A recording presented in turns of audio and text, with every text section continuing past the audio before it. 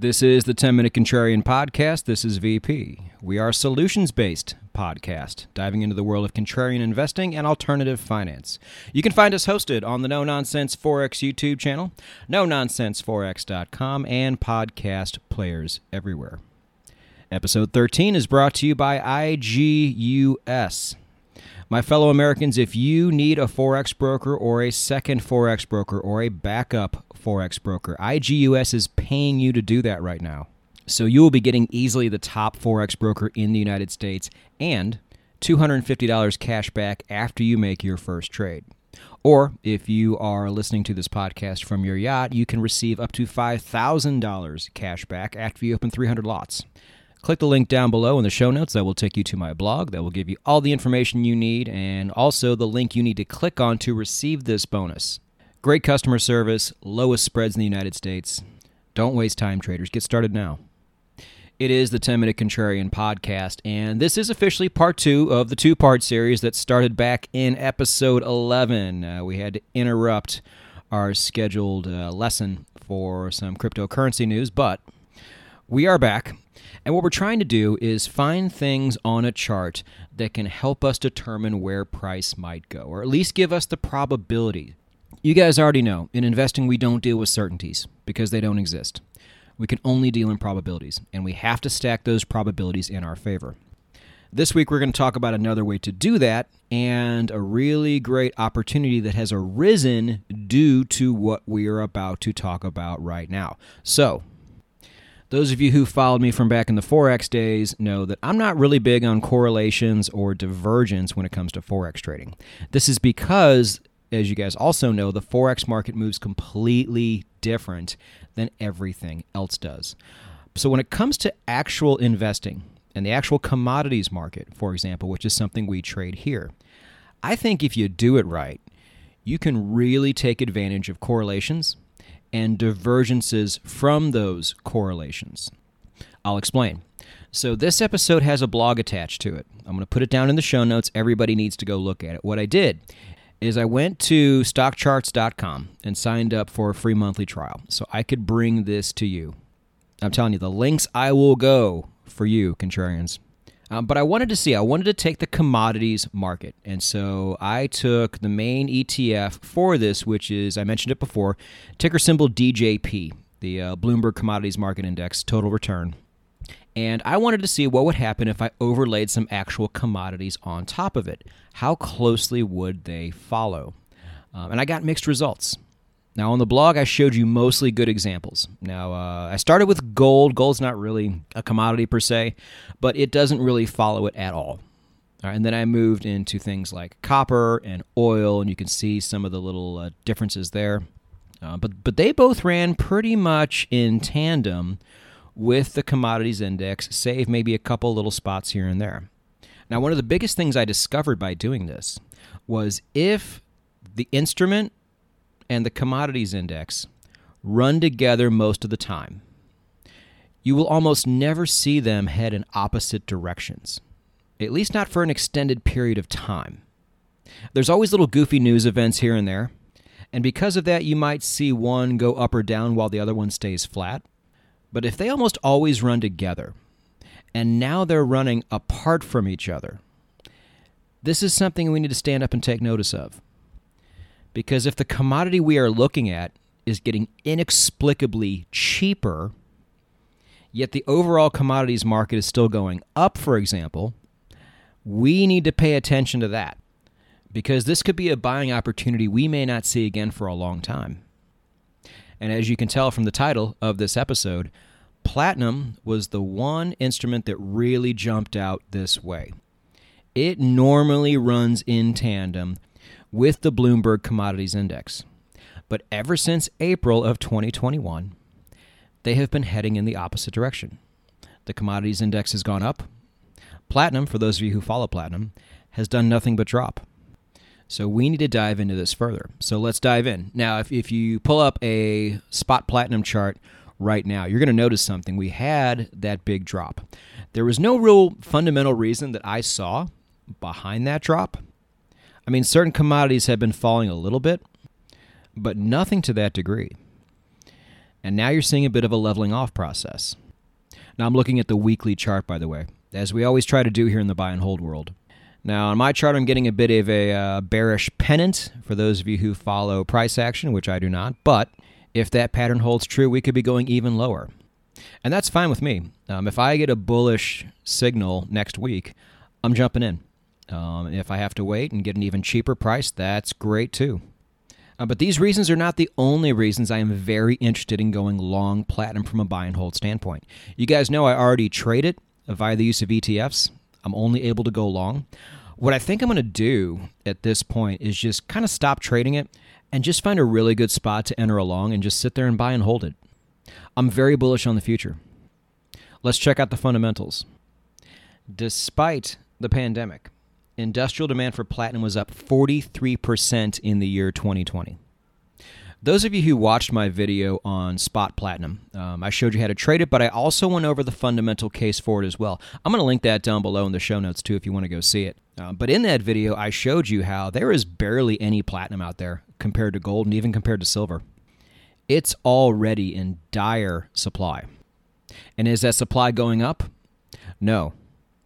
In the year 2020, which is the last data point we had a record deficit in the amount of platinum mined by 932,000 ounces. So overall demand is up. Overall supply is down. Yet the price has dropped. That right there is a scenario that I absolutely love. Now, what about the future? One of the biggest uses for platinum in automobiles was in catalytic converters. We're going to be moving into EV cars in the future. Are we still going to need platinum a whole lot? We absolutely are. Platinum is a green metal. Those catalytic converters are what prevents the cars from spitting out pollution everywhere they go. On top of that, in the last probably 2-3 years, a lot of places have re-engineered their cars to replace platinum with palladium, because at the time palladium was more cost efficient. Now, those of you who follow palladium are probably laughing right now because you know just how crazy the cost of palladium went after this happened. They made the conversion, palladium took off. Now palladium is way too expensive. Now platinum is the thing that is much cheaper. So much so that it is more than worth people's time, money, and resources to make the switch back over. And this is what is happening. But VP, isn't the whole world going to electric vehicles? No, Scandinavia currently is going to all electric vehicles. The rest of us have a long way to go if we're even doing it at all.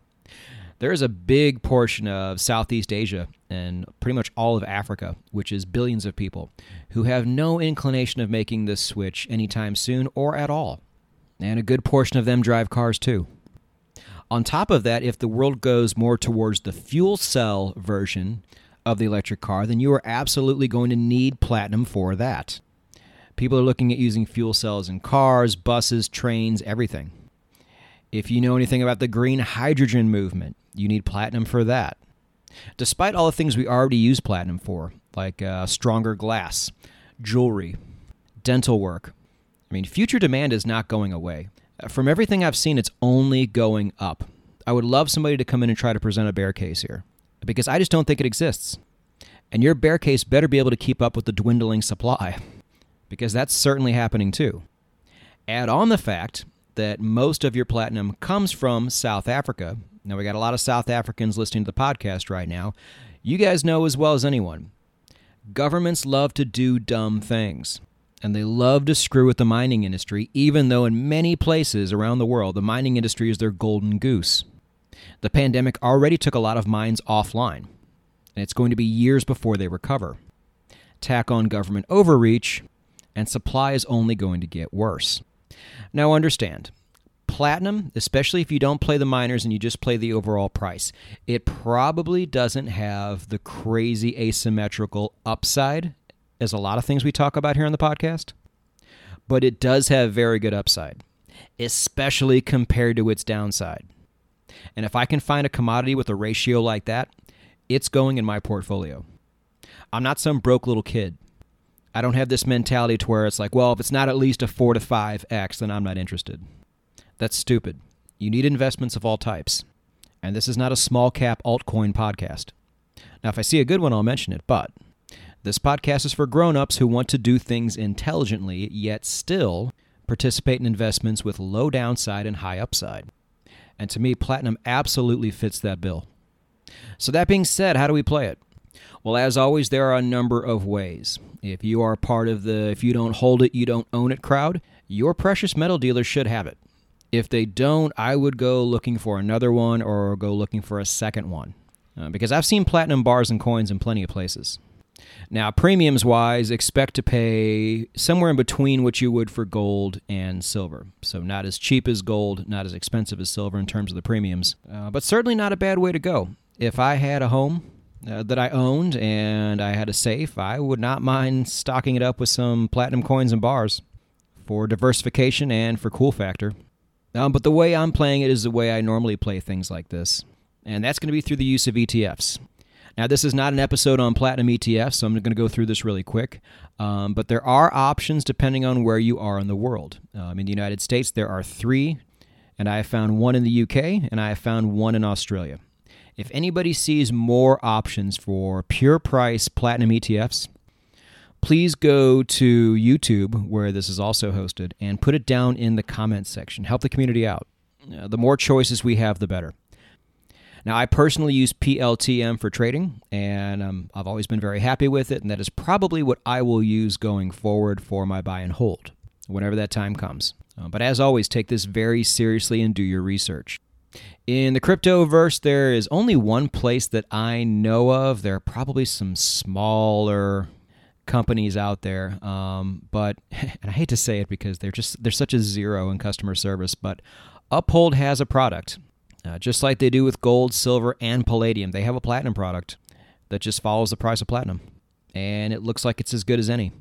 But again, if any of you crypto heads see another place that looks legit where you can actually hold platinum or an instrument that follows the price of platinum, put that down below in the comments section as well.